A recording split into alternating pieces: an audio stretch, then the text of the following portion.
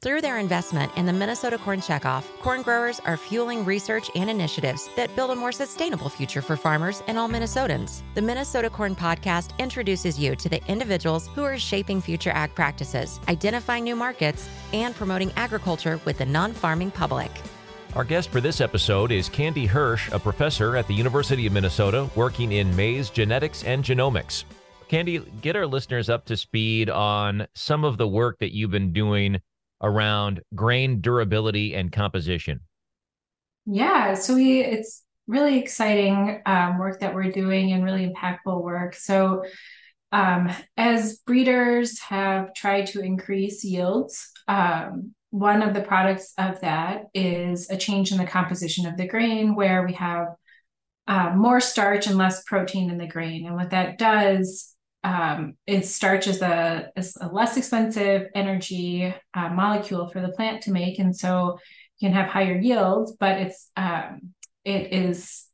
creates a durability issue with the grain where as it's being moved and transported, it can get cracked and different things because it's not as hard as it would be if it had more protein in it. And so over the decades of corn breeding, there's been a decline in durability as yields have been pushed more. And so we are trying to tackle this issue and see what all has happened to decrease durability. What are ways that we can improve durability? And so we're looking at this from a number of different ways. We're looking at grain composition. We're taking commercial hybrids that have been grown over the last 50 decades and looking at what has changed in the ways that they respond to the environment, the composition of them, and their durability. And then we're also doing some work with growers around the state where we're asking them to actually send us samples of their harvested grain so that we can run our durability assay on it and then look to see how different weather conditions around the state and their growing conditions, the hybrids they plant, the shapes of the kernels, the composition of them, all these things, we can put those into a model and try to understand grain durability. Candy, I have to tell you, this seems like an enormous undertaking. A lot of different directions we could go based on your description there. But I guess what came to mind for me, farmers are always chasing yield, and that has sort of driven this with genetics, as you talked about, with more starch content, less protein content. Maybe I'm getting ahead of myself here, but where do you see this study and studies like it sort of taking the industry? Yeah, so yield is what drives everything, right? Growers want to have higher and higher yields. That's better for them and their bottom line.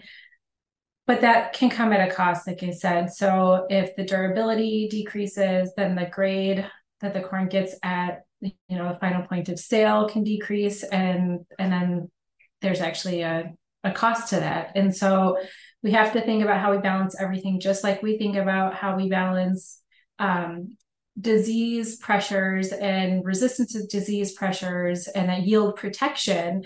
Now we have to say, okay, we got this yield and we want to protect it on the other side.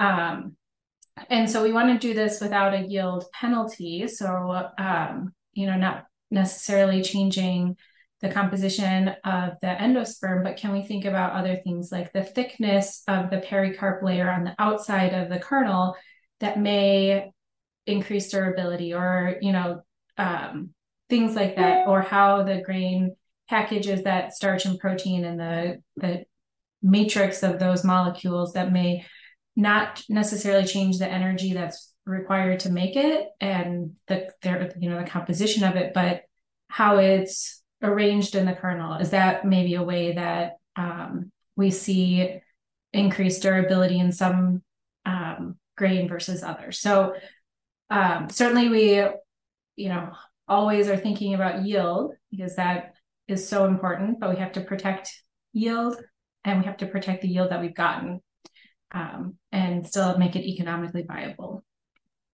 And your focus is on the grain itself and the genetics, but have we seen some advancements from a grain handling perspective that sort of alleviate some of this concern?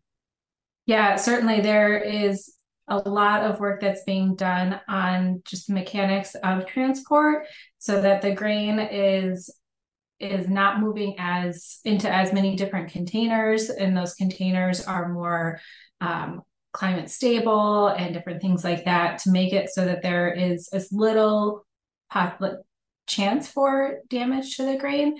And so that's a whole different area of research and of development in the kind of value chain of where corn moves through.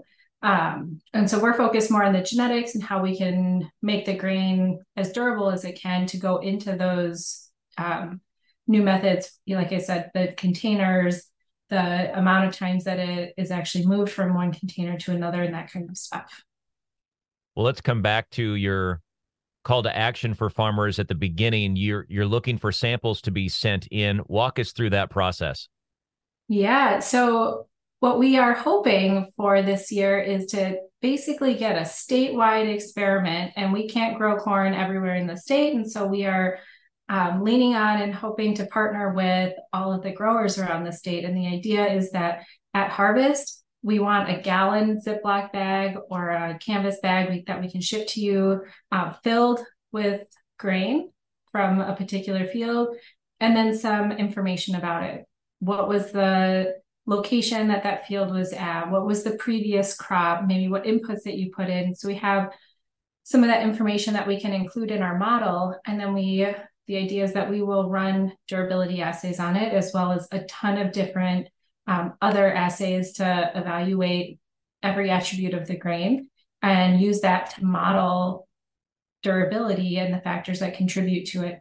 And so the more samples we get, the better model that we can develop. And so we're hoping as many growers as possible around the state will be willing to contribute to this. I'm curious about seed companies and the significance of their cooperation or collaboration in this study. Where are we at in that regard?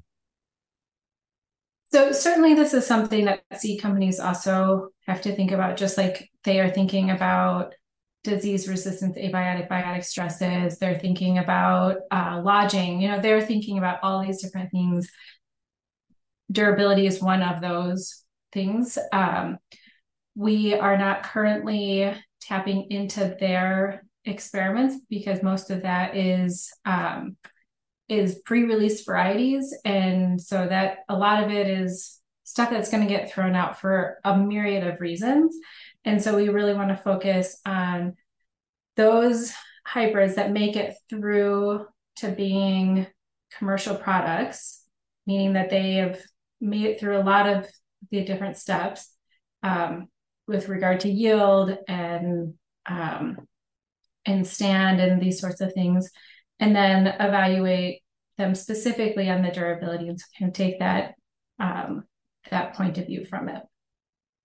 Something else that comes to mind for me, we hear a lot of talk about our competitors in South America and the U.S. trying to keep that competitive advantage. And to me, the durability of the grain that we're producing and shipping around the world is a really critical selling point if we want to stay ahead of Brazil and Argentina. Yep. And that, if you look at the U.S. grain report and compare that to worldwide grain reports, that's why we're doing this work. It's critical as we're shipping to various markets that we actually maintain high quality, durable grain. If we ship it and what comes there in a container is a pile of starch that's not in the grain anymore, that's not going to keep us competitive. What does your timetable look like as you continue this study? When should we expect some updates? And just give us sort of a timeline if you could. Yeah, so this fall, we're hoping to receive all those samples from around the state, from all of our cooperating growers, and then we'll be running all those assays through the winter and doing our modeling. And it's an iterative process, so we'll do this over another year for sure. But we're hoping after this first season to already start to see some of those patterns emerging about what kinds of traits are showing up as being really particularly important in our modeling. And that's why we really want it from around the state. We know this summer in particular has been really extreme, and what weather patterns have gone through different parts of the state. And so we have a lot of rain that's hit parts of the state, no rain that's hit other parts of the state. And so we have a lot of variability in the grain that comes in, which means that after 1 year, we feel like we'll already be able to start our initial modeling.